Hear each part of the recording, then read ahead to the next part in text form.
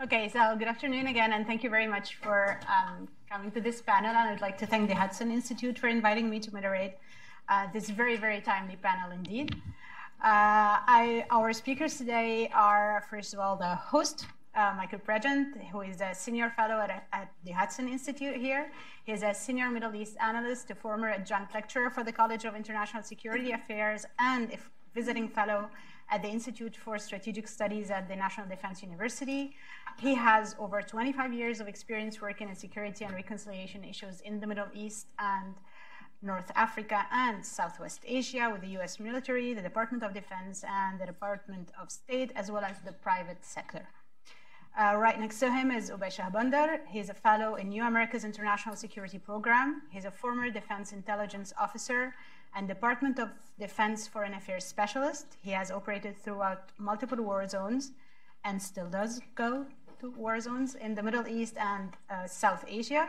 He has served as a strategic analyst during General Petraeus' surge in Iraq, as a senior civilian advisor to the combined forces in Afghanistan, and in 2014, he served as an advisor during the UN-hosted Syria peace talks in Geneva. My friend Bassem Baravandi is Syrian, and he's the Director of External Relations and co-founder of People Demand Change, Amen.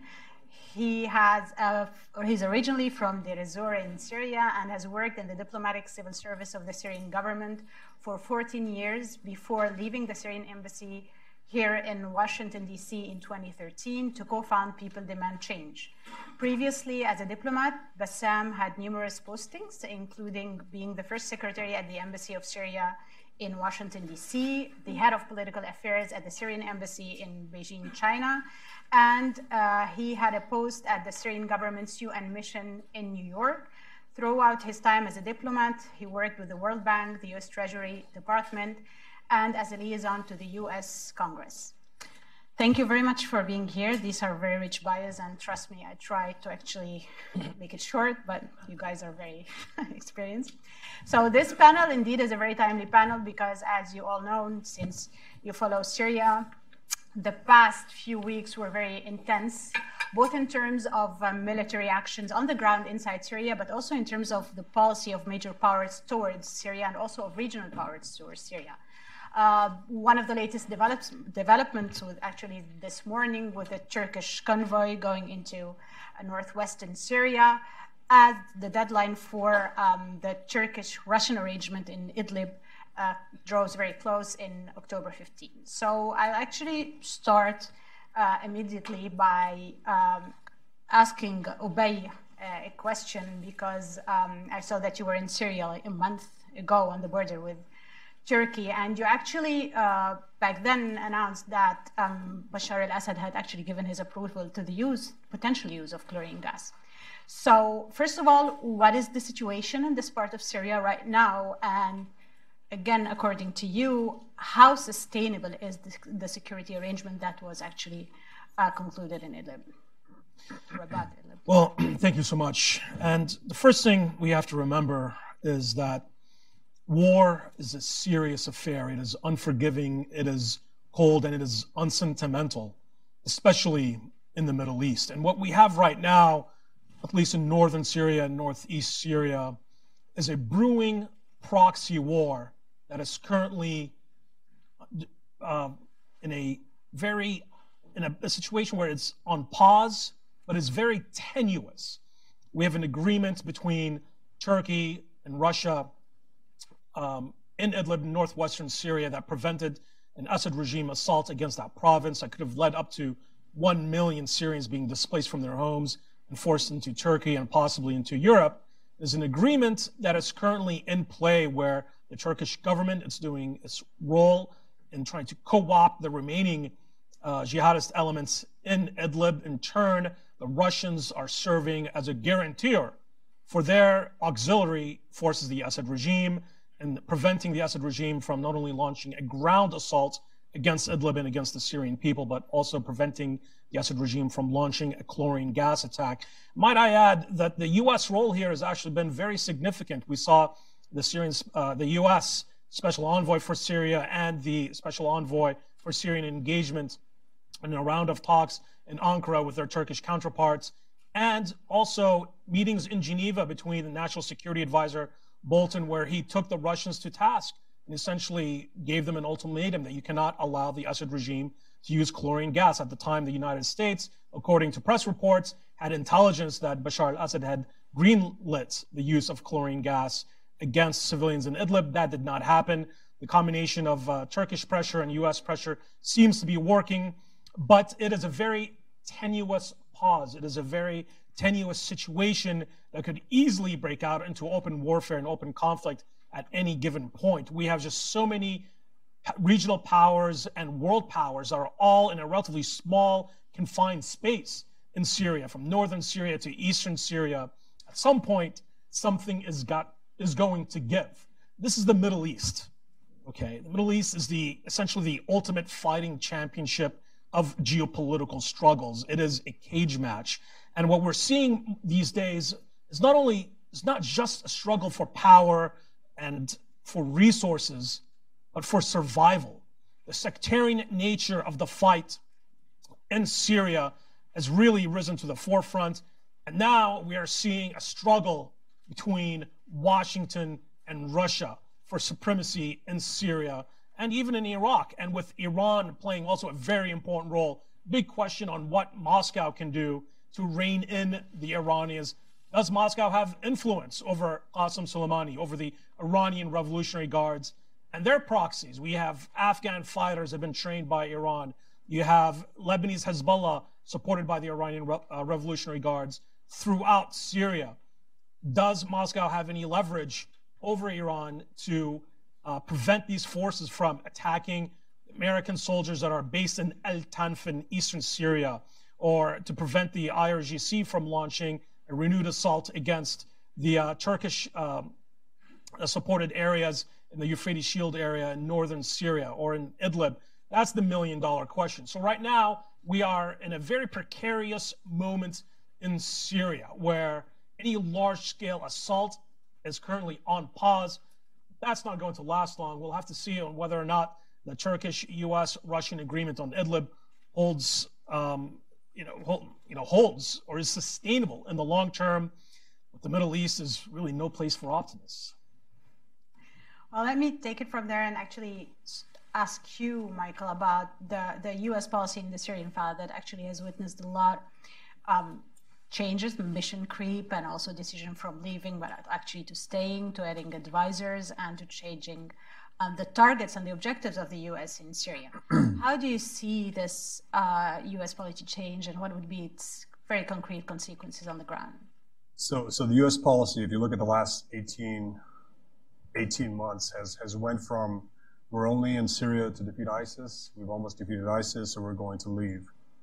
And we started seeing our proxies, which are the most tenuous proxy relationship with a power in Syria, the SDF and the YPG, start to hedge their bets, start to look at who do we negotiate with? Do we negotiate with Russia and Iran? Do we negotiate with Damascus? Because the U.S. seems to be wavering. And that's when security officials within the administration said, we can't start putting that message out now that we're leaving because ISIS is defeated, because ISIS has simply moved to the Al-Qaeda model. And like Iraq and Syria, we're now seeing these pockets where ISIS continues to exist, start to expand, start to thrive. We've seen an increase in attacks in Iraq and Syria. So that language that we're somewhere just to defeat ISIS is bad. So then that language changes to we're there to defeat ISIS and also to push Iran out. And we're going to do that. We're not going to do that militarily. We're going to go out of our way not to target IRGC Quds Force militias. We're going to go out of our way not to target Russians unless you're the Wagner Group and you're creeping on a U.S. base. But then we have the sarin gas attacks. So the president authorizes cruise missile attacks, and security officials in the United States, especially in the Department of Defense, go out of their way to say that no coordination was done with Russia. There was no attempt to target any IRGC Quds Force assets on the ground.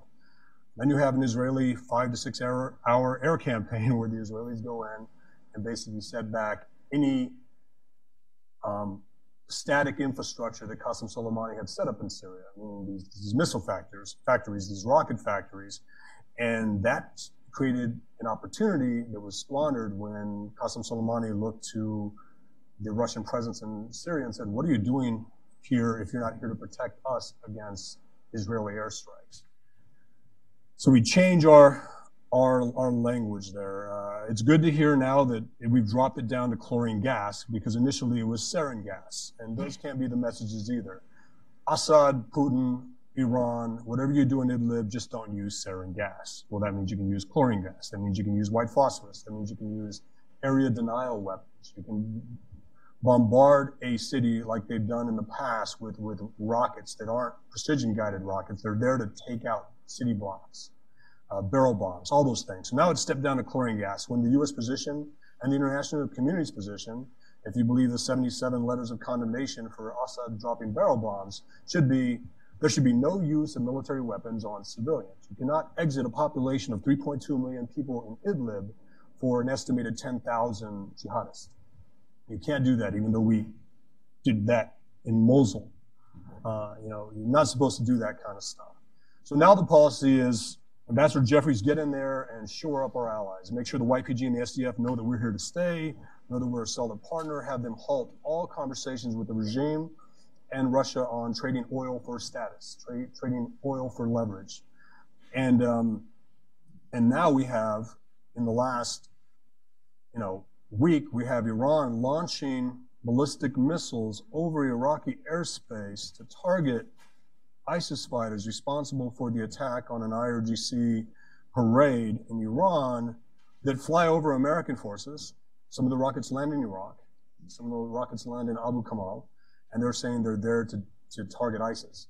We are continuing to allow Iran to develop missile capabilities by attacking anti-Iran Kurdish forces in Iraq, and now starting to let them do it in Syria. And why I say let them do it, if you look at the latest statement from Ambassador Jeffries and Joel Rayburn, it is the United States seeks a political solution in Syria.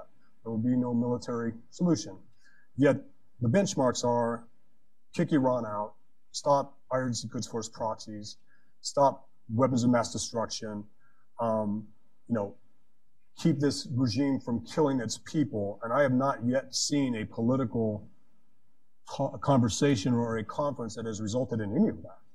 If anything, it's gotten worse. So now we're in a situation where we have to protect American forces operating in Syria and Iraq from not ISIS, but from IRGC Quds Force militias, from IRGC Quds Force rockets and missiles. And we're seeing that in Syria. So when we look at Syria and we continue to have these dialogues where we can talk about how to fix Syria, as long as we ignore what Iran is doing, as long as we ignore the militias, as long as we do these things. So the language has gotten better. We now have a kill ISIS, counter Iran policy. But I think you should be able to say we support a political solution. However, smart power includes both political and military, and the military capabilities will be to defend American troops and to keep Iran from doing this. But now you have, in the last 72 hours, now you have S-300s going into the hands of the Assad regime. And S-300s are an air defense asset that's used to shoot down Israeli airstrikes, shoot down American aircraft. And this would actually stop what Israel is doing to stop the offensive capability that IRGC Quds Force is preparing, not to shore up Assad, but to threaten Israel, to destabilize the Levant. And so there is a military component to anything we have to do in Syria, and it is to actually to counter what our foes are doing militarily. And we have to look at those things. So we have to look at this language, and you always have to look to see how a strategic message resonates with your target audience on the ground. And everybody's, I would imagine, if they had a bubble above their head, there'd be a bunch of question marks filling it. So Bassem, not only as a Syrian, but as a former Syrian diplomat, and now very immersed in this file. Michael just mentioned the strategic message to the audience. Now, what does this change in U.S. foreign policy and actually message send to the regime, and how do you expect it to act, especially in Idlib? Nothing. Any message is just a message. Any statement is just a statement. The regime from 2011 to today, they never felt the threat from the United States or from international community. The only thing they do statement or sanctioning, but this doesn't touch the core of the regime. We saw in 2013 when Assad used the chemical weapons in Ghouta, and Obama was very strong statement and red lines. All the leaders or the main leaders of the regime, they ran away to Beirut or to Latakia because they knew this is serious and they cannot face it. They ran away. So when the message of U.S. yesterday saying that we want to have political solution and we will not use the force to fight against Iran, and we just go for economic sanction, that Syria have already economic sanction from 1983 when they tried to blow up one of the Israeli jet in London. So already Syria have all kinds of sanctions. So to say we would add more sanctions doesn't add more to the calculations. Number one. Number two, the Iranian militia in Syria and Iraq and Lebanon, the feeling they are winner. Today they are acting as a winner and they are deducting the rule of the games. Like today in the Monitor, they mentioned that Qasem Soleimani with Sadr, with Hassan Nasrallah, they sit in Beirut to decide who will be the prime minister in Iraq. If this story is true, that shows how much United States is weak. If Qasem Soleimani and Hassan Nasrallah decide the prime minister of Iraq, that we already have the Iranian empire goes from Tehran to Beirut, to Damascus, through the Mediterranean. So this already is happening. But for me as a Syrian now, I will not talk about politics. You are more senior than me and you understand the foreign policy than me. I talk about the Syrian from inside Syria. What all this means. All the statement that we saw from the administration in the last, let's say, early this year, they never mentioned the Syrian people. They never addressed the Syrian people. I mean, the Syrian people are the allies of the United States to fight Iran and Daesh and Hezbollah. They are killing us every day. So you have natural allies to work with them to fight back your enemies. And that was completely excluded. When we saw the demonstration in Idlib in the last 2 weeks, they were asking the people, they went to the street to say, we don't need Assad, we don't need Jabhat al-Nusra, HTS, we don't need Daesh, we don't need Iran. So this is the people who you count on and you have to save, but there is no message to them. How can we support you? How can we help you? And here I think all the US programs to Syria should recalculate it to see, are we helping the right people at the right time? A lot of money goes to Syria, and I don't think this money reached to these people. They reached to people in Gaziantep or other places, but they didn't reach to their natural allies or the people that the policy based on helping them to save the civilian. We saw many times where the civilian, the normal people in Idlib, they were just went to areas controlled by Jabhat al-Nusra and enforced them to leave, to kick them out. So we can defeat the enemies from inside. We don't need Geneva meetings to tell how we can take Daesh out, or we take Jabhat al-Nusra out, or Hezbollah out. But this momentum from the people is very cheap, is very legitimate, is very legal to be supported, rather than just have another meeting in Geneva or Turkey or Sochi to decide for the people what you want, how can we do, how we share the cake of Syria. So this one part. Second part, what we are doing here, mainly the Syrian American community, we were able to push for Caesar Act.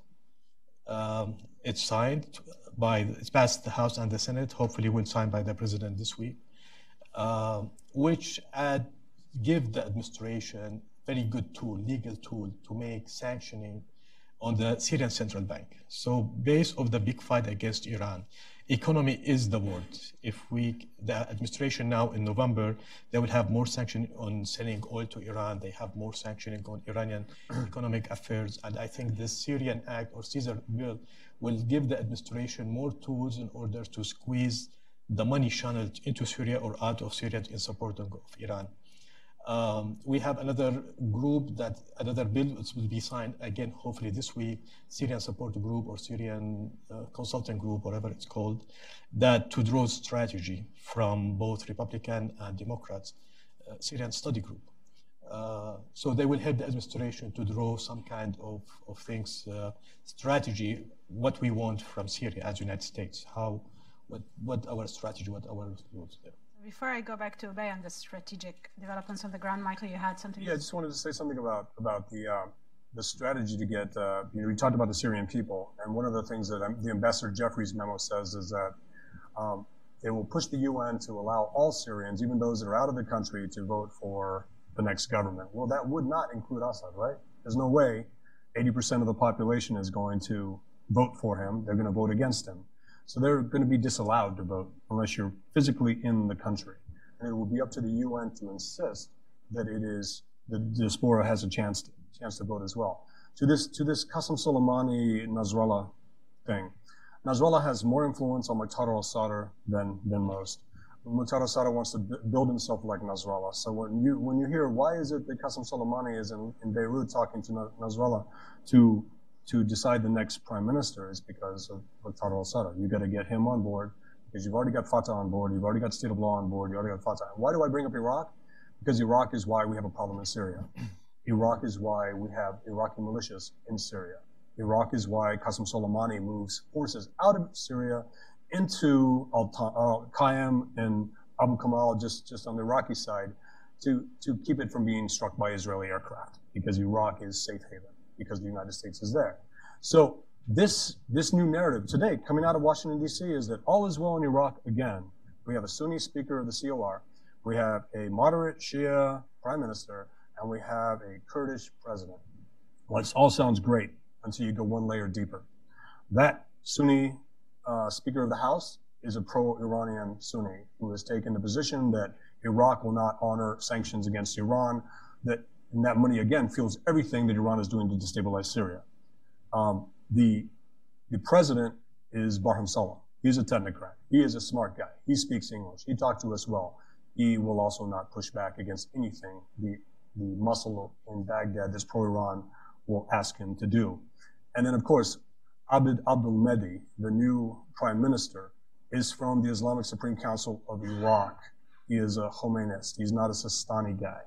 He is an Iran guy. But he's not a firebrand. He is a well-spoken, educated guy in France and London that will brief well to the United States, but will still not stand in the way of anything Iran wants to do. And he doesn't want the job. He does not want the job. So why is Iraq important? Iraq is important because Lebanon's important. Iraq is important because Syria is important. And everything that Qasem Soleimani wants to do, he's able to do through these three countries. With the U.S., again, you can't be in a better position if you're an IRGC Quds Force militia. They are winning. They now have S-300s. Those S-300s that Qasem Soleimani was wondering why they weren't protecting his operations are now in the hands of Assad, which means they are now, you will do this. You will now fire S-300s against the Israelis, and Russia will say, it's not us, it's them. It's not us. And that's an issue. So this destabilizing Syria is not just what's happening in Syria. It is fueled by what's happening in Iraq. Iran continues to use Iraq as a shell company to skirt U.S. sanctions against Iran. And it's all connected. I just wanted to say that based on what he said. Sorry to steal my time. We're back to the importance of Idlib and the importance of the Jazeera region. Idlib, it's the last geographical area in Syria that have 3 million Syrian that's still it's not under Assad control. If there will be a deal, that realistic deal that keep that area out of Assad control and keep it clean from the terrorists, all kind of terrorists, all kind of Islamists. For me, all the Syrian militia, Islamists in Syria, they act in very bad way, close to Nusra if they are not close to Daesh.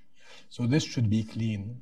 If we find that equation, the balance that we can keep Assad and Iran away from controlling that pocket or this huge area, Idlib, and we find way by the Syrian, by the local supporting by Turkey, by the United States, by the EU, to clean even the Islamists or the terrorists from that area, we can start to build a model for day after Assad to show what can we do.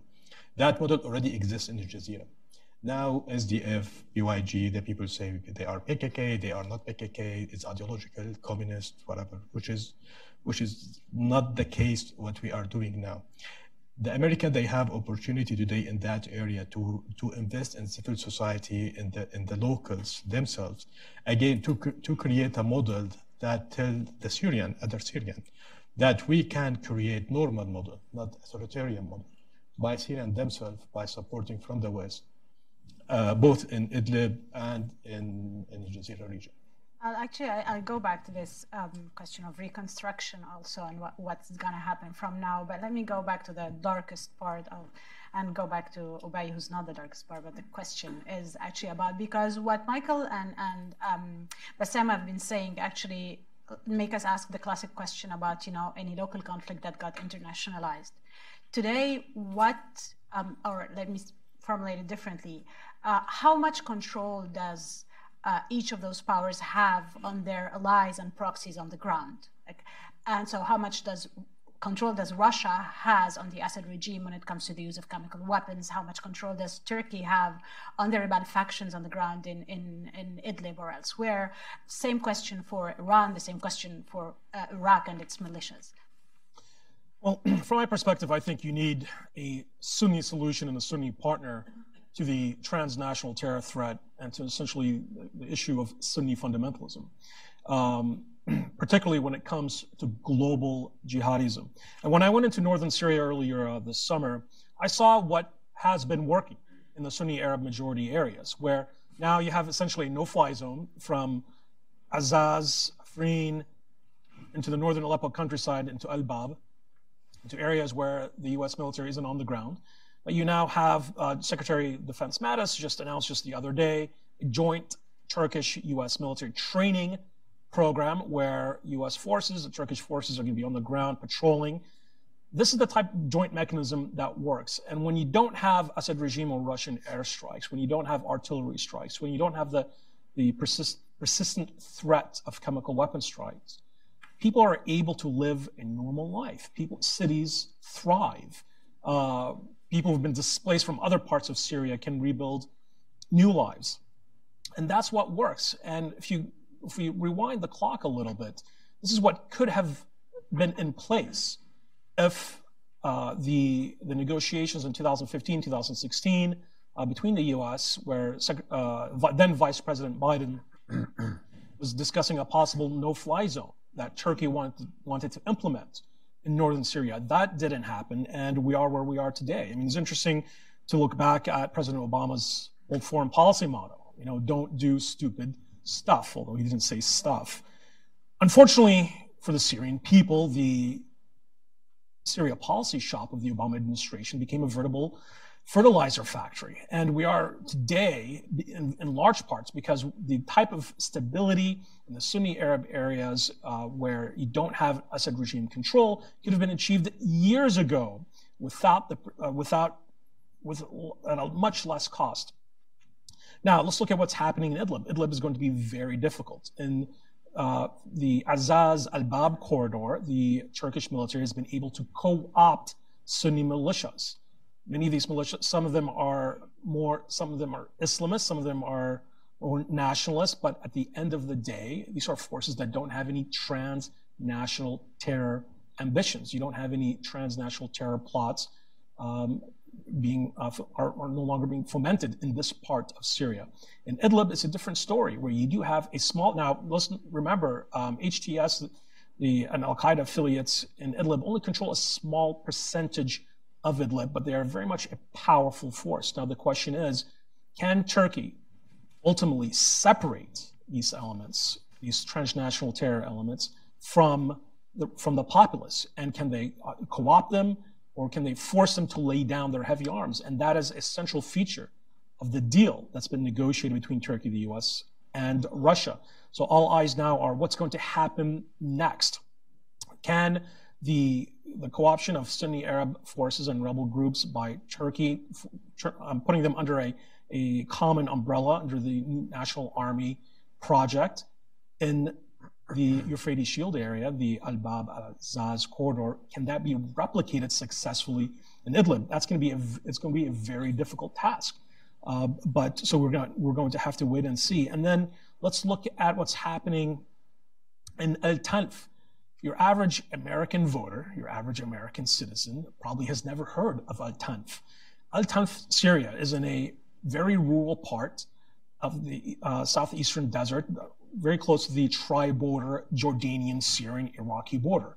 But this is potentially could be the new Fulda Gap of the Middle East, where you have over 1,000 American soldiers, Marines, and Special Forces operators who are supporting a Sunni Arab militia group that protects around a 55-kilometer area.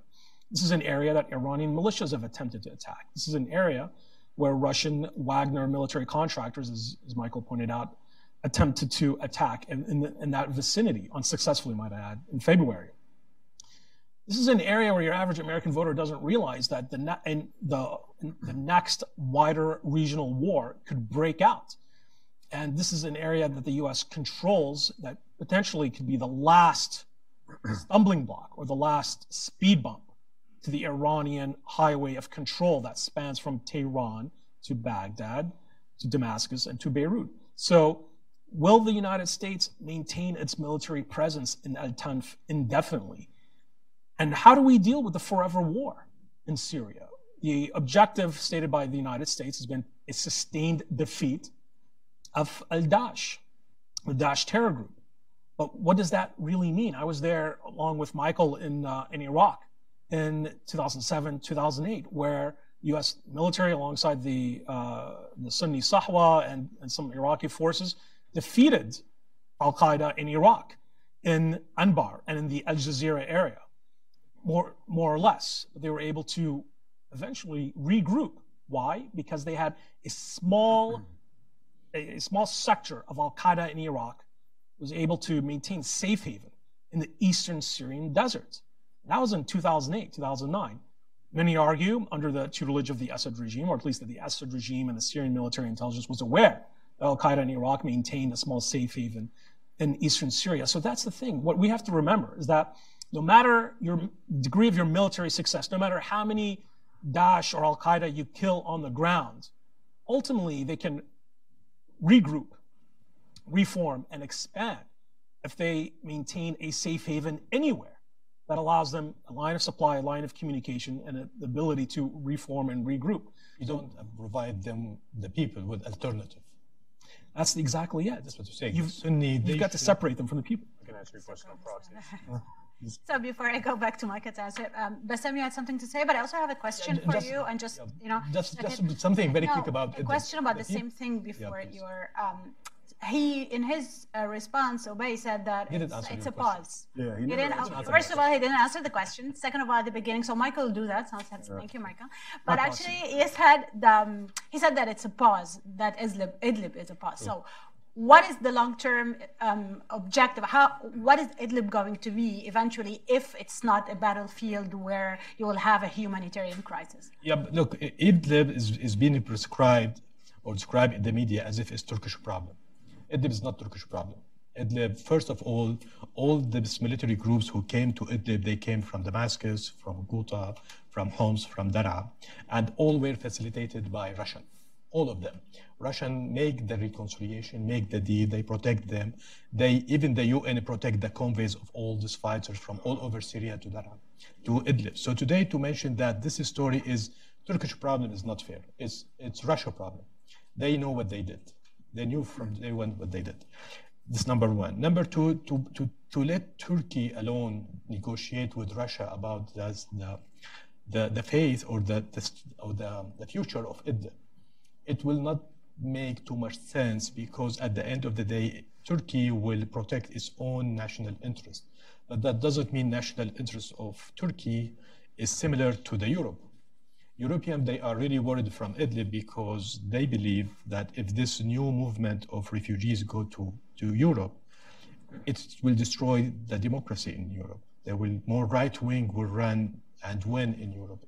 The changes in Europe is much bigger and dangerous than the refugees crisis. It's more about their own political system.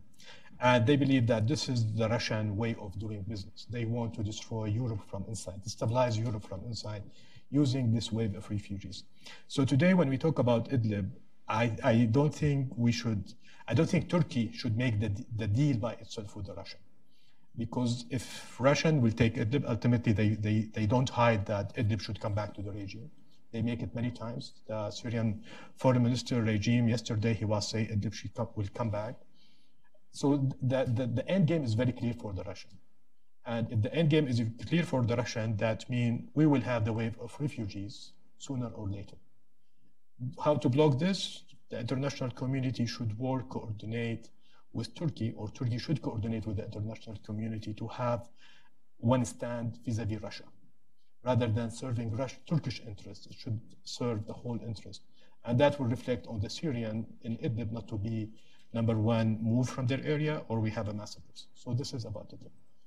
So, Michael, you also had a comment on this, but I would like you, after commenting on this, I'd like you to, you mentioned the S-300 defense system that Russia actually delivered to Syria. Right. I want to know from you, what are now, I mean, if the system is actually activated, what are the options, especially of Israel, but also what are the options of the US and European powers who threatened that they would strike again if Assad uses chemical weapons? The design here, when we talk about Russia, and we ask the question, can Russia stop what Iran is doing in Syria? The Russians are looking to distance themselves from any actions the Assad regime takes with Iran as a partner, by Russia being able to say those were Assad's S-300s. We had a meeting in Berlin where we met with the Russian counterparts, and we tried to come up with 5 or 6 things we could agree on. And we were heavy on the Iran part. What can you do to help us with Iran? And their answer was, you can't do anything to help you with Iran. It's not our decision. It's Assad's decision that they're there. So there's already that distancing. So the S-300s are now being given to Assad. The Russians are training up Syrian crews on how not to shoot down Russian aircraft with them, because we saw that. And my warning to Russia would be, and also Sputnik, since you're covering this, is don't give Assad this capability, because he's going to shoot down more Russian aircraft than he is Israeli aircraft. The Israelis have trained on how to defeat this system. The U.S. has trained on how to defeat this system. NATO has trained on how to defeat this system. The S-300 will be overwhelmed, because it's not like Syria is getting multiple batteries where they can shoot down 100 cruise missiles. The tactic for the S-300 is to launch 2 rockets per incoming cruise missile. We overwhelmed them. The 100 cruise missiles that we launched would have overwhelmed what Russia had on the ground. And you literally have seconds. If you're a radar technician, or you're actually in that targeting cell, you have seconds to decide whether that cruise missile is on target or this cruise missile is going here, and you literally are having to make decisions. It's not an automatic process, but it will be used to deter future Israeli attacks on the IRGC Quds Force offensive capability that they're building. Just one thing I wanted to say, ask you a question. We talked about how many Syrians have been on this terrorist list that Assad put out? 3 million. 3 million, right? To include me. To include this guy. Include me. So let me scoot back a little bit. But, I'm really on it. I'm not kidding. So 3 million Syrians have been put on this terrorist list. And the way this works in the Middle East is, if he's a terrorist, then I'm automatically a terrorist because I'm his buddy. And if you know me, then you're a terrorist too. And it just goes that way. So it's 3 degrees of separation. So Ube it's like our, what do we call our lottery immigration system in the United States? You have one person come in, and it's like 1,000 people come in also. Something that we've talked about in our domestic politics conversations. This 3 million Syrians is 3.7. Yeah, it's basically Idlib. Yeah. It's basically saying that anybody who is a designated terrorist by the Assad regime automatically doesn't get to vote in the next elections, and their relatives don't get to vote. And you can start targeting them. And it's actually used as a disincentive to repopulate or to bring back refugees into Syria and put them into traditionally Sunni populated areas where they had the majority, where they would actually vote against the Assad regime, where they would do these things. So this whole thing is key. It's not about the UN simply bringing refugees back. It's about the UN saying you cannot have a list of 3 million terrorists. Yeah, but and then the by UN extension, is so inefficient in Syria. Oh yeah, I know. I mean, what does that? Yeah, exactly. What does it mean exactly. when the UN says you can't? Well, that's the thing. The UN has put out. Is the US willing to say you can't? No. This is what we're going to do. We don't do difficult, and we do easy wrong. We don't do difficult. It says sanction them. So when they come to the United States, they can't use their credit cards. Okay.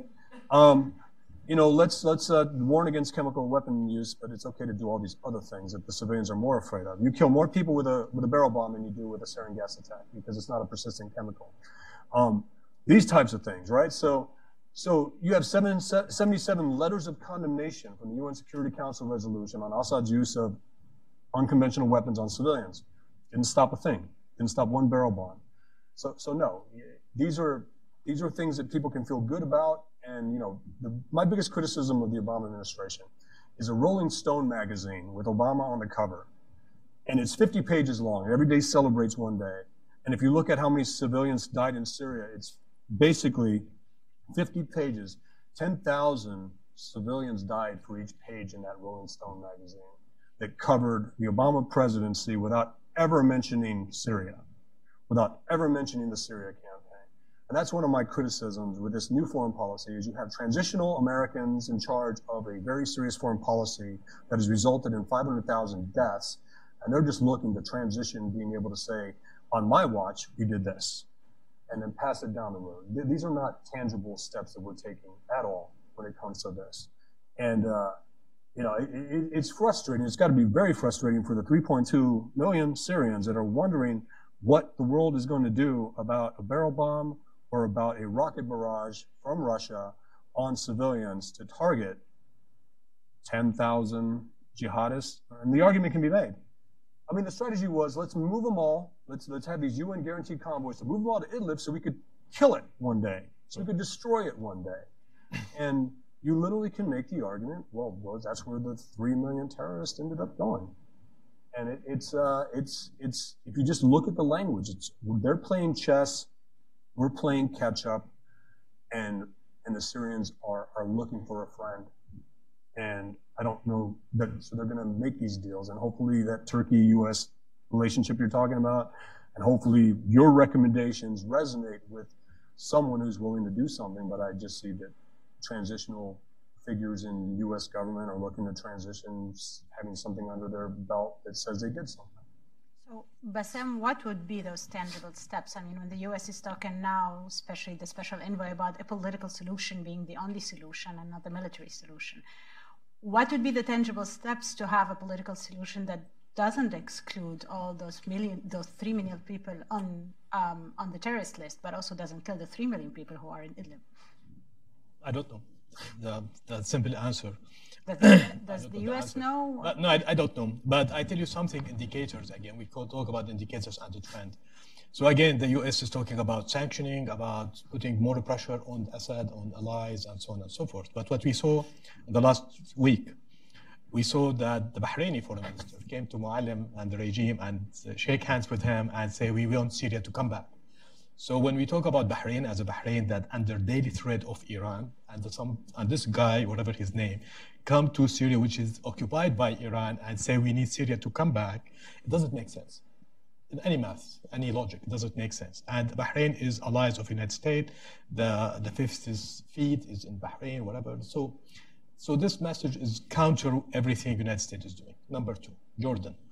They are pushing to open the border with Syria. They are crying that United States stop funding the UNRWA. At the same time, what they did in Zaatari camp, which we have something like 150,000 Syrian refugees, the medical treatment is going by Syrian American SAMS, Syrian American Medical Association, which is American doctors, American equipment, American doctors for free. They are treating these people. The Jordanians say, "Khalas, you finish SAMS, we don't need you anymore, leave." And the guys, they say, "We are doing this a free service for you, Jordan. We are saving your money." And they said, "No, it's enough." Again, we are talking about allies of the United States. We go to Turkey. Turkey deal with the Russian on Idlib.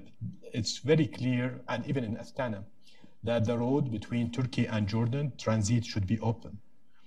That means you are giving Assad money and giving Hezbollah money and Iran. You are empowering the project economically. So we are talking about the three close friends or allies to the United States in the last 1 week, what they are acting and what the United States is doing.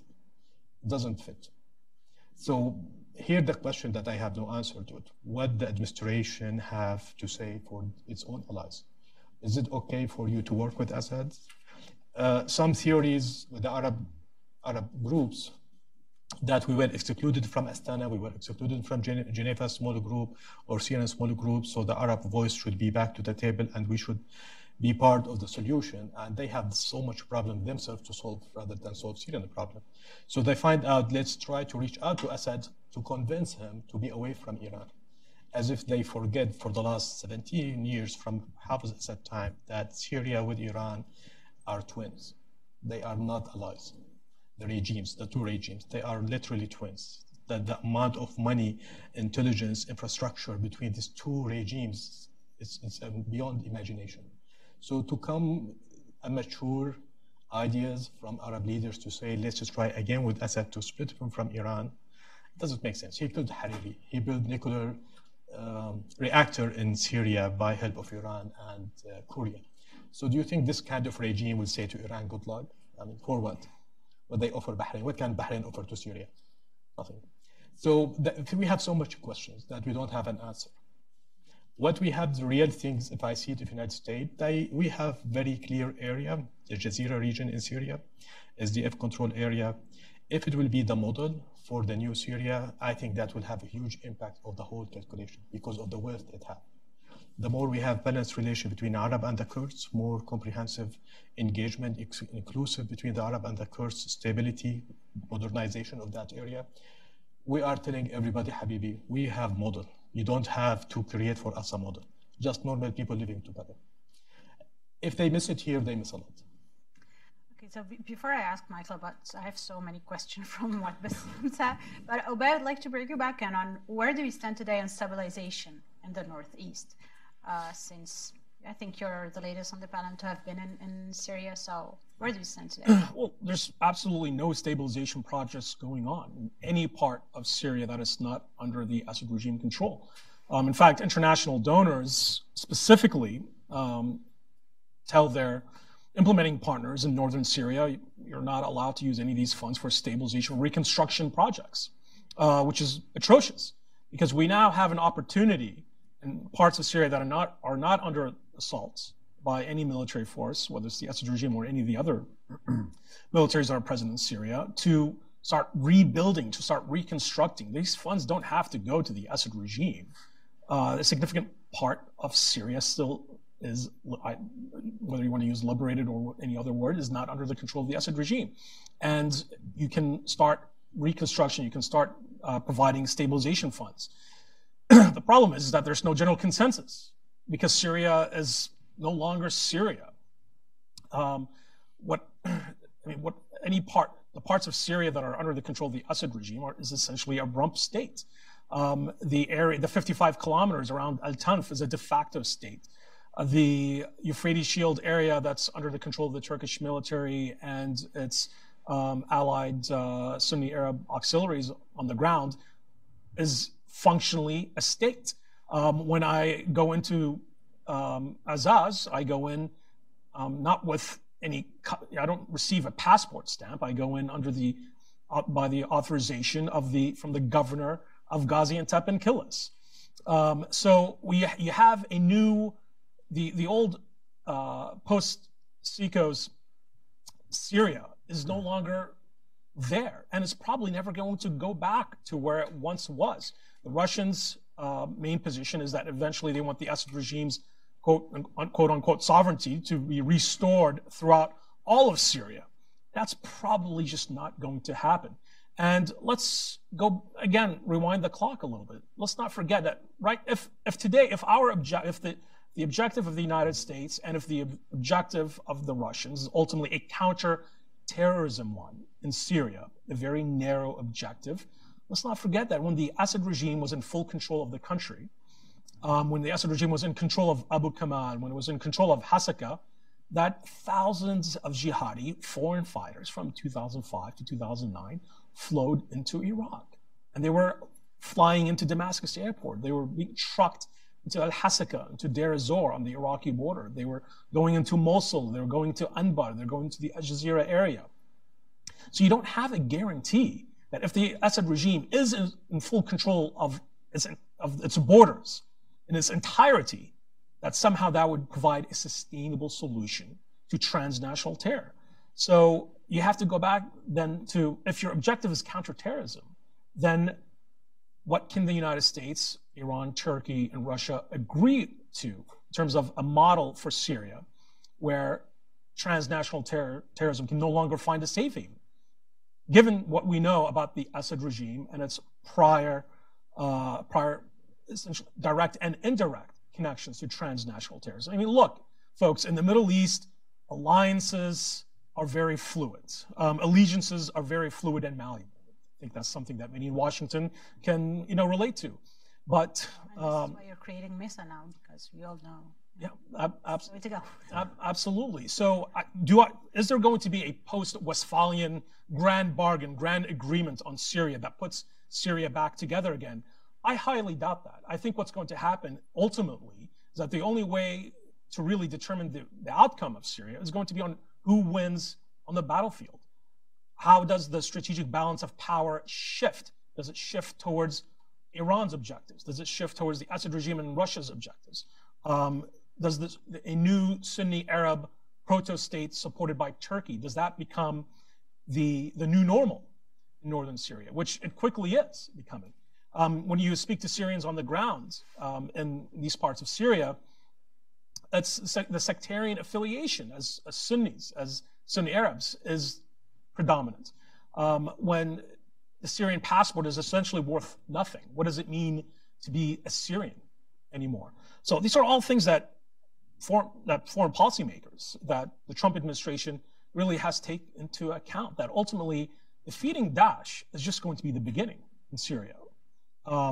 And as we're looking at a situation where more and more troops, by the way, we don't exactly know how many American troops are stationed in Syria. We don't know the name or the locations of all the bases that American troops are functioning in Syria.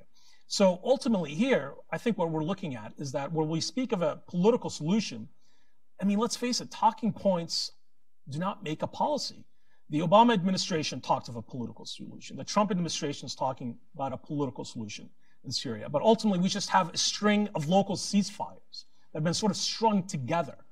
And is that sustainable in the future? I think ultimately what's going to happen is a new, wider war. We're going to stumble into another war in Syria, whether for good or for bad. And that's something that we really have to be very much cognizant of, that another wider war in Syria could very much be in the making.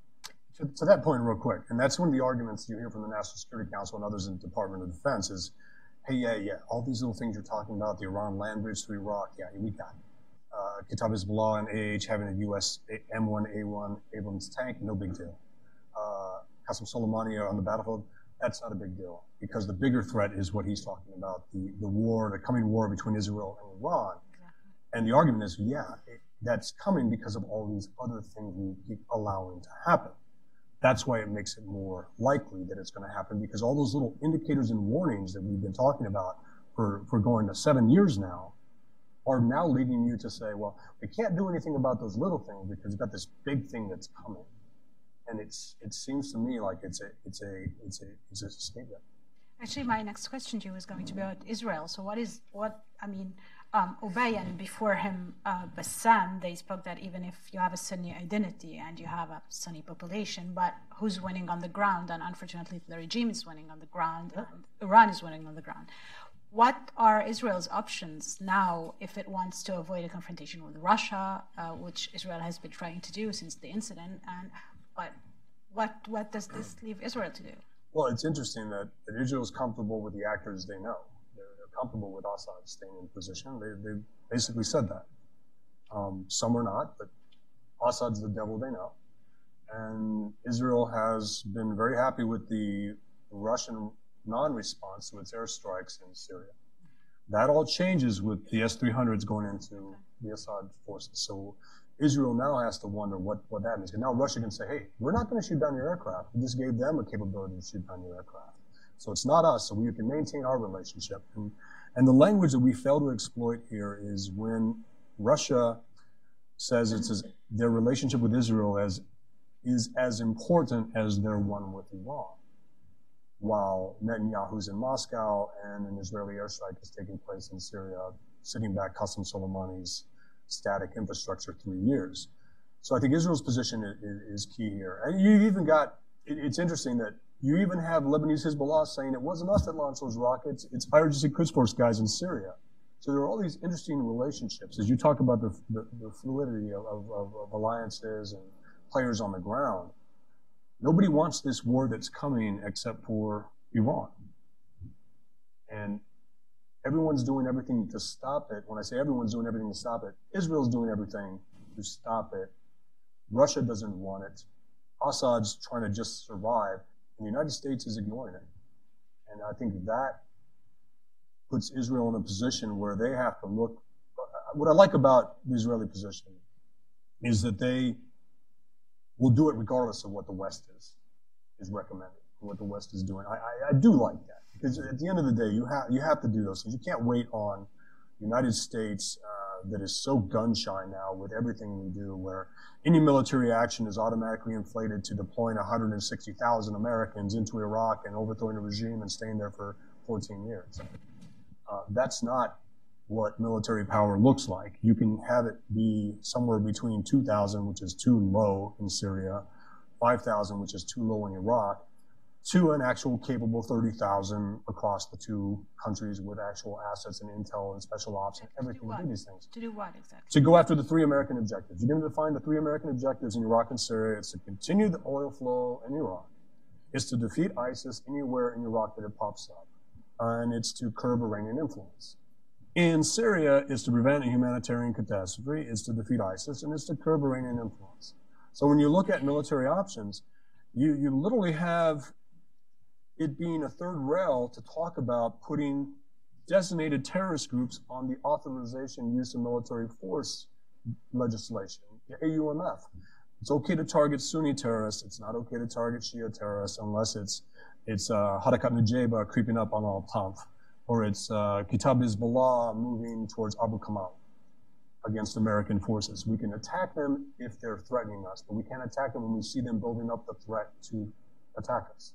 And that's what we need to get away from. We got to stop treating Iran like, we got to start treating Iran like the paper tiger it is, and stop acting like it's something we cannot deal with.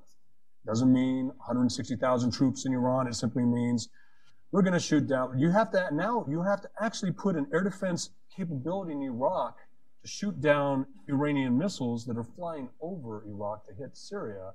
And you now have to put them in Iraq to protect U.S. bases when you have threats from Kitab Hezbollah, Asab Ahl-Haq, and Harakat Nujaba. This is where we're at. So we actually, that's the military response. Shoot things down, punish people, put them back on the AUMF, sanction, discredit, make any part of anything they touch in the Iraqi government or the Iraqi economic sectors that Iran uses to fuel its activities in Syria, toxic. Make it to where politicians and leaders of institutions, because we have this thing where we just have to build up institutions to counter Iranian influence. We simply build up institutions to be co-opted by the Iranians. I tell you something just to add what Michael was saying. To get to you actually on this, but are you? Yeah, just a small example. I'm not even finished. If I could take 10 more minutes, not just to give you something from the real life. Make it short because I would like ask you a question last thing. before we open for. Last year, the Syria team, they were negotiating with the Russian and the Israeli de-escalating zone in Daraa. Mm-hmm. That team at that time, they believe that United States is weak, doesn't have leverage, and they don't have stake in the game. And when the Israeli asked the Americans or the Russian that Hezbollah or pro-Iranian militia should be 65 kilometers or plus minus, I don't know exactly, away from the border from Jordan and Israel, the Americans say there's no way. We cannot do it. This is the American team official statement. They say, do you want Hezbollah to go to Damascus? They will not accept it. So they reject the idea. They say this is not realistic. Today with the new team, the Hezbollah and the Russian, they agree. I mean, maybe they will violate it, or already they have violated the deal. But at least on the paper, they say, Americans are serious now. They are tough. So we don't want to have confrontation with the United States. I think the starting point where Michael was saying that the team, whatever team in foreign policy, the more they feel they are strong, they are superpower, and they are the superpower, they can do a lot. And people really scare and fear from them. If they go to the game or they go to foreign policy to say, we are weak, we don't want to have a risk, we don't want to do anything, they lose without doing anything. again, last year, my understanding of the policy that we don't want to have fight in Iraq, and we want to stabilize Lebanon, and we want to stabilize a little bit Syria in order not to have more people killed. The word stabilization they used in order to avoid any sanction on Lebanese army or any sanction on Lebanese party like Harakat Amal. They used it in order to avoid any designation of Hazaib al-Haq, who killed American soldiers officially, and they put it in the YouTube, we killed you American soldiers. So they block all the things that naturally that United States should tell to these groups that we know you and you will be punished under stabilization. I hope this new team, they have a lot of tools. The most important thing for them, they should believe that United States is strong. It doesn't have to send its forces to that area.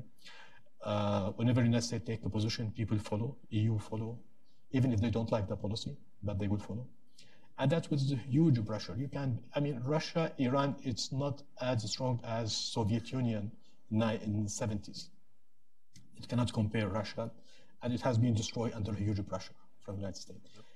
The idea that, number one, they should feel that they are really strong. They don't have to use the military weapons or military equipment or sending the US Army to these areas, but they should know exactly that they are really strong and the people will follow. If they will become more flexible, more sending weak messages, they will fail even they have very good intention. Okay, so Bassam, my last question to you before I open Just to say the now, floor is actually you mentioned, no, it's a question that you didn't answer despite talking long. You mentioned the Syrian Civilian Protection Act of 2018. And you know that Russia has been promoting the reconstruction of Syria, that the World Bank here has a couple of projects on reconstruction in Syria, that the Gulf countries that I love bringing into the discussion, as you know, are flirting with the Assad regime about this idea to actually use it as a leverage card. So first of all, why is this new bill significant? And second of all, where are we on reconstruction in Syria? And what is Two things. Russia, they try to send to the world that we have a new model of solving civil war crisis in Syria. So the West, you failed in Afghanistan, you failed in Korea, you failed everywhere, you destroy the countries and you left. We as a Russian, we will come, we kill everybody, we have stabilized the regime, and then we bring the refugees back and we need your money to do it. So basically, the Russian, they need the Western money to send the message that our model of stabilizing the country has succeeded. They don't care much about the refugees. Iran doesn't like the refugees to come back. Don't forget, Syria is mainly Sunni countries. Iranian, they cannot control Syria with the majority of Sunni. Today, when you say 12 Syrian million are outside Syria, that means it's more 50-50 like Lebanon. So Russia is playing that game, that they want to legitimize Assad, to say to the world, we succeed, we have this new model. That means in the future, if there would be any crisis, we have Russian model or American model, and legitimizing Assad, and they need the money. The bill is very important because it's become law, US laws. It's not become executive order or treasury decisions to make executive order to sanctioning. To say any money goes to the Assad regime that's supporting his military act, communication act, military act, or the area that has been is controlled by Russian or Iranian control, there will be no fund. And any person, entity, government work with the Assad regime or any of his partner or affiliation to rebuild that areas will be sanctioned from the United States. So, plus the central bank of Damascus or Syria. So this is because this is the largest money laundry for Iranian money. It's huge. Which bank? Syrian central bank.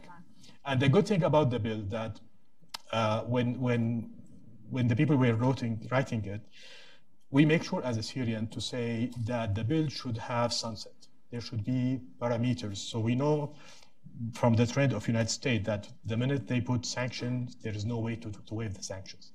So we try to push them to put some indicators that if there will be transitional governing body, if there will be detainees will be released, if Hezbollah or pro-Iranian militia will leave, the sanction will automatically be there. There's so much request from the President on the Secretary of Defense, Secretary of Treasury, Secretary of State to write reports about Iranian influence in Syria, about the money, and so on and so forth. So now we have a bill, which is not anymore can be waived out by any president or by any administration to use it against Iranian and Russian influence in Syria. The construction, again, the regime is trying to send, he sent many delegations actually to DC itself to meet with the Syrian American people and rich people to tell them, you are welcome to come back to Syria to do some kind of investment with understanding, don't talk about any political reforms. You accept the situation as it is, we guarantee your money, and that's it. The Russians are trying to build their own business council. They are reaching to business community, Syrian business community in the world to say, come to Syria, we as a Russian, we guarantee you, you will get your money back, you get the investment back. We suggested as a Syrian that the Syrian opposition politically has failed and they don't represent the people anymore. They become like Assad, stay 7 years, but they couldn't share their blood. We don't have a new blood.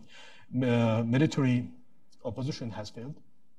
And we are going to new steps. So we are proposing and trying to promote to have Syrian business council of wealthy Syrians who are willing to use their money to build the countries. I mean, we cannot ask US or other country to invest in Syria where the Syrian wealthy say it's not, it's risky to invest our own money. So we are trying to say the Syrian people, they should go to invest in their countries and encourage international community to go invest, but they will not be able to invest if the situation is as it is today. So this will be Syrian national agenda, bigger than the opposition, bigger than the regime itself. And we have real indicators that the situation on the ground is fit for coming back for serious investment, not political investment. You have something to say? Just quickly, that's the one thing in the letter from Ambassador Jeffries and Rayburn that I liked, is that there will be no U.S. money to go towards reconstruction in Syria, as well as those that have signed on as signatories for this agreement. And that's big because a economy of a shrinking $400 billion economy in Iran cannot fund it. A shrinking economy of $1.9 trillion in Russia cannot fund it. And it will give us leverage if we do it right. The problem is the majority of these reconstruction contracting companies are already front companies for Lebanese Hezbollah, for the IRGC, Russia. So those are the things we have to vet and make sure that if any U.S. money comes at any point where we actually believe we're gaining leverage for it, that the contracts don't simply go to these groups. Because we've seen that in Iraq time and time again, and it's already set up to work that way. And we didn't talk about China yet. China's doing that as well. So China can actually fuel the reconstruction and actually give everything Russia, Iran, and Assad wants. And we need to make sure that China knows that that would be a red line for the United States to fund this kind of thing if you're talking about sanctions, things like that. So, Ubay, if you don't have a comment on this issue, we can take questions. Yeah, let's go to the people. So, please raise your hand if you have a question, and I believe there are microphones around. So, you can go to the gentleman in the blue shirt. Please identify yourself. Yes, and please identify yourself. Hi, thank you all. My name is Logan Pauly. I'm a fellow at the Stimson Center where I work on China-Syria relations. I wanted to follow up on that last point. I think reconstruction is a really interesting argument to bring up. I've been talking with independent pro-Assad analysts in Idlib right now, and a lot of them have been talking about the Caesar Civilian Protection Act and have been mentioning that they think it's a little bit outdated, that it would have been relevant in 2013 or 2014, but after the Damascus International Trade Fair just happened last month from the 6th to the 15th, we see that America and EU countries aren't even being invited to discuss reconstruction in Syria. So with that being the case, we see countries like China, almost essentially only China, really taking the full mast of running Syria's reconstruction or striking projects right now. I also wanted to bring up the case of the other parts of the Caesar Act and ask about your guys' perception on things that are not just sanctions. Sanctions were the biggest part, and I think that the Caesar Act does a lot of good in abiding by the Chemical Weapons Convention and doing things with the OPCW. But in Section 302 of the Caesar Act, it also gives the president an ability to conduct an independent assessment of the effectiveness and the risks of a no-fly zone, humanitarian corridors or safe zones, and then also military assistance to anti-Assad forces like the PKK that we have been doing. I myself don't think that this would ever be a viable option and that we wouldn't ever endorse such a measure. This harkens back to the video of the senator at the Senate Foreign Relations Committee that tried to ask about sanctioning a no-fly zone, not knowing it would go to war. But can you just leave some time for the others? Sorry. I just wanted to ask about the viability of that as a possible measure. I'm afraid the president. About China, the regime, they sent many delegations to China to buy the spare parts for the electrical dams or electrical generators for the electricity.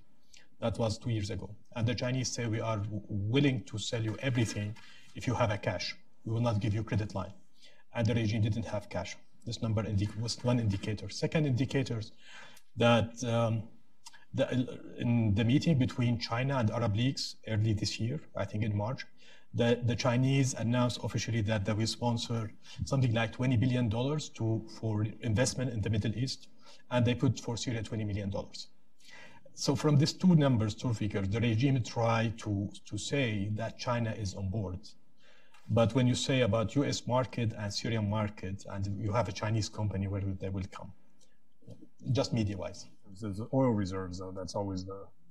Oil reserves is under American control. It's not under Russian. And for the corridors, and this just to tell you about Caesar Bill. Caesar Bill was 3 years ago, and it passed the House twice. And the Senate, they pass it right now. There's so much languages back to the 2 years ago, like the siege, like corridors. It has to do with the old language. And by the way, the Assad regime is still not in compliance of the deal that was reached with the United Nations and Russia in 2013 to verifiably destroy this entire chemical weapons stockpile.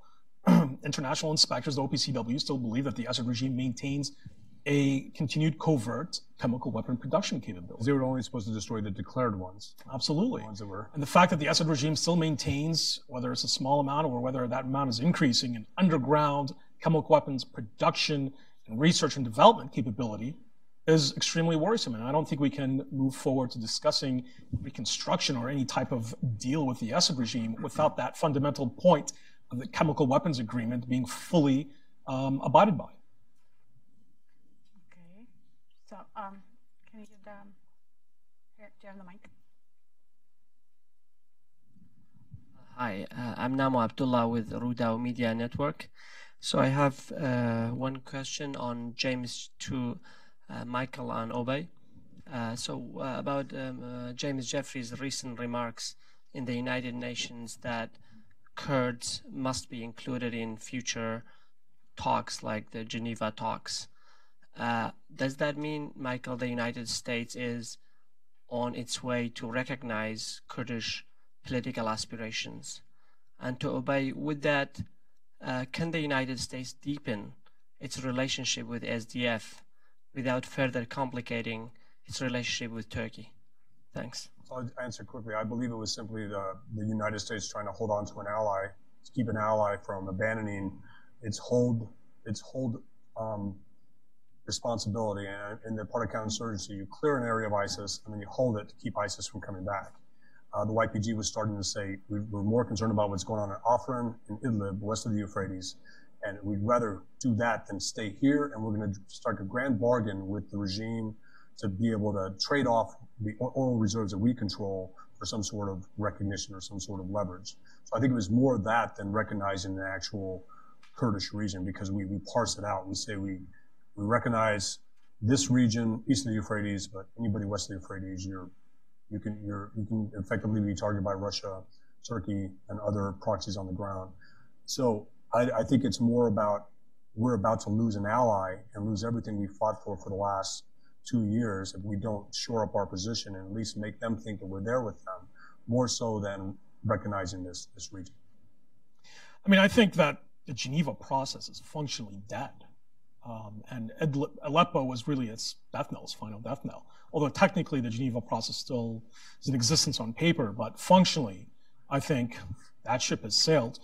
Now, the big question now is whether or not whether the U.S. has a policy in which it can balance a strategic partnership with Turkey when it comes to Syria, and with the Syrian Democratic Forces, which Turkey views as essentially being the YPG, which is the Syrian version of the PKK terror organization that's recognized by Turkey as a terror entity and is recognized also by the United States as a terror entity. I mean, when I was in Iraq in 2007, 2008, the U.S. and Turkey actually had a joint targeting cell where the U.S. was supporting Turkish airstrikes against PKK terror elements that were in northern Iraq. But now the U.S. is facing a major conundrum. On one hand, it has a strategic partnership with Turkey, as Secretary Mattis announced the other day, and now a joint training regimen between Turkish troops and American troops that are going to be eventually deployed into the northern Aleppo countryside near the strategic city of Manbij, a small town on the west bank of the Euphrates River that essentially controls access into the Raqqa countryside.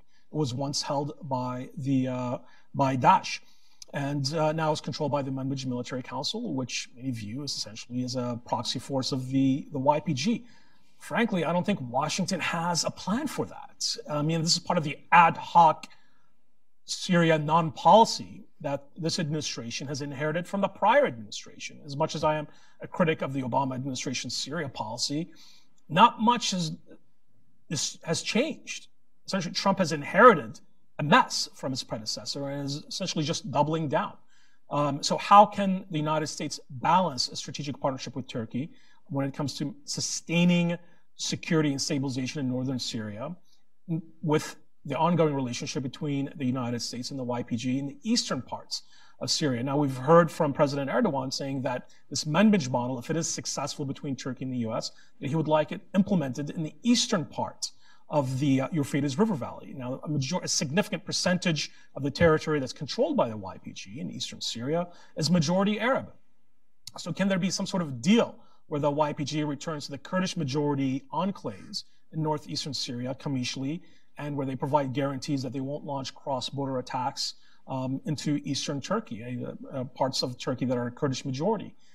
No one really, it's an issue of U.S. policy stumbling along, trying to balance contravening policy objectives and two partners, that is, on one hand, a NATO ally, on the other hand, a local force that U.S. Special Forces continue to support. So frankly, I don't think even Washington knows the way forward. I think at best, it's a series of tactical deals that the U.S. is trying to make to shore up the next 6 months. And therein lies the problem with the talking points non-policy that the administration currently has when it comes to Syria. But Sam, you have something to add? Just quickly, you cannot solve Syria crisis. We have so much pieces. When that puzzle of Syria crisis, the Kurdish puzzle, without giving the Kurds their rights, Syrian Kurds their rights. They are Syrian, and the Kurds we refuse to be Kurds and Syrian. They are Syrian, we are all Syrian, and then become Kurds. They have rights, like we have rights. They were tortured by the regime from 1960s till now, more than any other groups in Syria. This is fact. They have the right to have their own language, flags, tradition, holidays, which the regime banned it for them, but didn't ban it for other groups. I think my understanding from the US that the minute they will finish from ISIS in the coming, I think, weeks, short weeks, 2 weeks, 3 weeks, their attitude toward that region will be a little bit changed, to be more, again, balanced between Arab and the Kurds, to more empower the structure that already exists, to be inclusive more, taking as much as fear from Turkey toward the structure it have. But Turkey will never be satisfied with whatever Kurdish aspiration have in Syria. And I think the minute the Turkish government start renegotiation with their own Kurdish people in Turkey, the things in Syria will be less tension for Turkey. It has to do more with Turkey themselves rather than in Syria. There's the lady on the front row and the gentleman behind her. Let's take 2 questions at a time now. Thank you so much. My name is Sina Mohammed. I am representative of the Syrian Democratic Council to the United States. First of all, I would like to thank you all. And I would like to ask Mr. Obey also questions. You mentioned about your visiting to the area which is in Azaz or in the Idlib, which is under the control of the Turkish there. And you are thinking that they are Sunni Arab there, and it will be a model if it will be good for Syria. Do you think this model, which is be in the Azaz or Jarablus or Afrin, which has been occupied recently in last March from Turkey and the jihadist group, is it a model for the future of Syria? This is one question. Another question is, what do you think about the model which is in the northeast of Syria, which is in the territory which is occupied by the SDF, the allies of the United States? This model, which has been really worked for the coexistence with the brotherhood model, with the model of the equal of genders, and it is not only been asking for the state, like a Kurdish state, which some people they are asking for, or they are claiming they are like that. It is a model which united Syria, decentralized Syria. So I think Mr. Obeidi is thinking that there is states in Syria now. That means you are dividing Syria, and we don't want Syria to be divided. We want Syria to be united Syria through the diversity which is in Syria now. And this is what I would like even to ask Mr. Bassam Barbandi about the vision of the future of Syria. What do you think? Is it a decentralized or a centralized system? I'll start because thank you so much. Thank you. Just let's take another question and then we make a round of answers. Please go ahead, sir. Please. I'm Peter Humphrey, Intel analyst and a former diplomat. I'm astonished that hundreds of, dozens of countries have severed relations with Russia just over the bombing of hospitals and schools. I mean, that alone, that atrocity alone, should be enough to totally condemn Russia. So can we go to Russia and say, as was said to us so many times, if you break it, you fix it, and make Russia rebuild every hospital and every school in the country? More importantly, what's the delay in bringing Russia up for war crimes? Somebody said it back after the first hospital bombing, but now that we're on the 50th hospital bombing, you don't hear anything anymore. So, just real quick, if we could just get the energy behind wanting to go after Russia and sanction Russia for tweeting and for doing mistimed Facebook campaigns, transfer all that energy towards what you said, then we would actually have a united bipartisan front in the United States to go after Russia. That's the goal, is to be able to do those things. We keep treating Russia like it's some sort of honest broker in this whole thing, when it's actually been the reason Assad is still in position and the reason Iran is able to move into Syria. We need to channel that in some sort of bipartisan way to condemn Russia for exactly that, for the use of white phosphorus, for the use of unconventional munitions on the civilian population, for all those things. We just got to transfer it. Anybody else? Right, you have Yeah, the hospital. Let me answer real quick the hospital issue. When I went down to the Syrian-Turkish border, I had an opportunity to speak with the Syrian NGO that builds these underground hospitals. Not only do they have to build these underground hospitals in caves and fortified bunkers, but they have to continually rebuild them because they're continuously targeted, whether it's the Assad regime or the Russian aircraft. And frankly, it's depressing to see.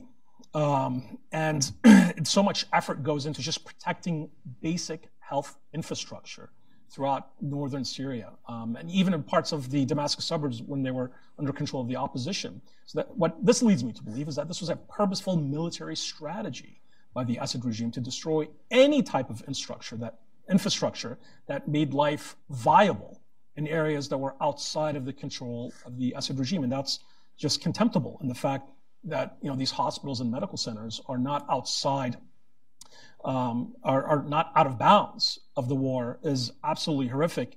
And the fact that there's still brave Syrians and a Syrian-led effort to rebuild these underground hospitals, I think is really absolutely fantastic. And unfortunately, they don't receive enough U.S. support or even international donor support from the EU and from the Gulf states. And that's something that we have to keep an eye on. We talk about the geopolitics of Syria, but we have to look at the basic health infrastructure of Syria, which has been destroyed, not just because of the war, but specifically because it was systematically targeted by the Assad regime and by the Russian warplanes. So, Bassam, if you... It's war crime. You want to answer her you want to answer question? Yeah, Sina, very nice meeting you here. I always hear that you are around, but I never met you here. Personally, I don't believe Syria will be central government again. I think it's the idea of being central government, which is very much Russian model. It doesn't exist, or the reality doesn't exist. The people of Daraa, after the suffering from the regime, or thousands of barrel bombs in Idlib, or the massacres in Hama, or Homs, or Deir ez-Zor, I don't see the people. They are, again, it's my feelings from my contact with the people. They don't feel that Damascus means much to them as central government. They want some kind of decentralization. They want to have their own life by themselves within the boundary of Syria, the big Syria, and find a way to integrate with each others. The Russian model, they don't believe in decentralization. They believe in central government that have control on everything, and this is the Russian they pushing again and again. But again, I will jump for the first question a little bit. SDF is not ideal. The model in Jazeera is not ideal. We saw a lot of ethnic leanings against Arab. We saw, according to Human Rights Watch, we saw a lot of Arabs has been burned their houses, kicked out, and so on and so forth. So it wasn't that ideal that the people think, number one. Number two, that till today there's still communication between SDF and Assad regime for whatever things that people not aware of it. That doesn't give confidence too much about that project. Is it Kurdish project, is Syrian project, is national project, decentralized project? Is it for whole region? Is it for your own region? A lot of confusions. That make the model is a little bit weak. I understand from the American here that they try to protect that model. We back to the other model about Afrin. The minute Afrin have ethnic leanings against the Kurds in Afrin, we have ethnic leanings against Syrian and Ghouta, Damascus. So we have, everybody is doing ethnic leanings to protect his own interest for political reasons. I mean, that's what I was, when we started, that everybody talks about all regional powers, but nobody talks about the Syrian who are suffering every day from this fight. I don't think the model in Afrin or Euphrates Shields or Manbij is perfect or ideal. We saw a lot of Islamists who are not represent Syrian day-to-day life. We see a lot of corruption, a lot of bad things, but we saw this again in your Jazeera region, same thing. I think we need time, we need stability in both areas to have the right choices. Today, everybody working without rationale. It's a war zone. Everybody is under huge attack from ISIS or from Iran or from Nusra or whatever. So I leave it to my sense. Well, I mean, all I can say is that it's a struggle for survival. And it's very much a tribalized conflict in Syria. And at the end of the day, you have to look at can you protect the Sunni Arab populace? In Iraq, the U.S. worked with the Sunni Sahwa and with Sunni tribes to divide them from the extremists, right? Al-Qaeda in Iraq went to these Sunni populace and told them, we will protect you against the Iraqi central government. We will protect you against Shia militia death squads.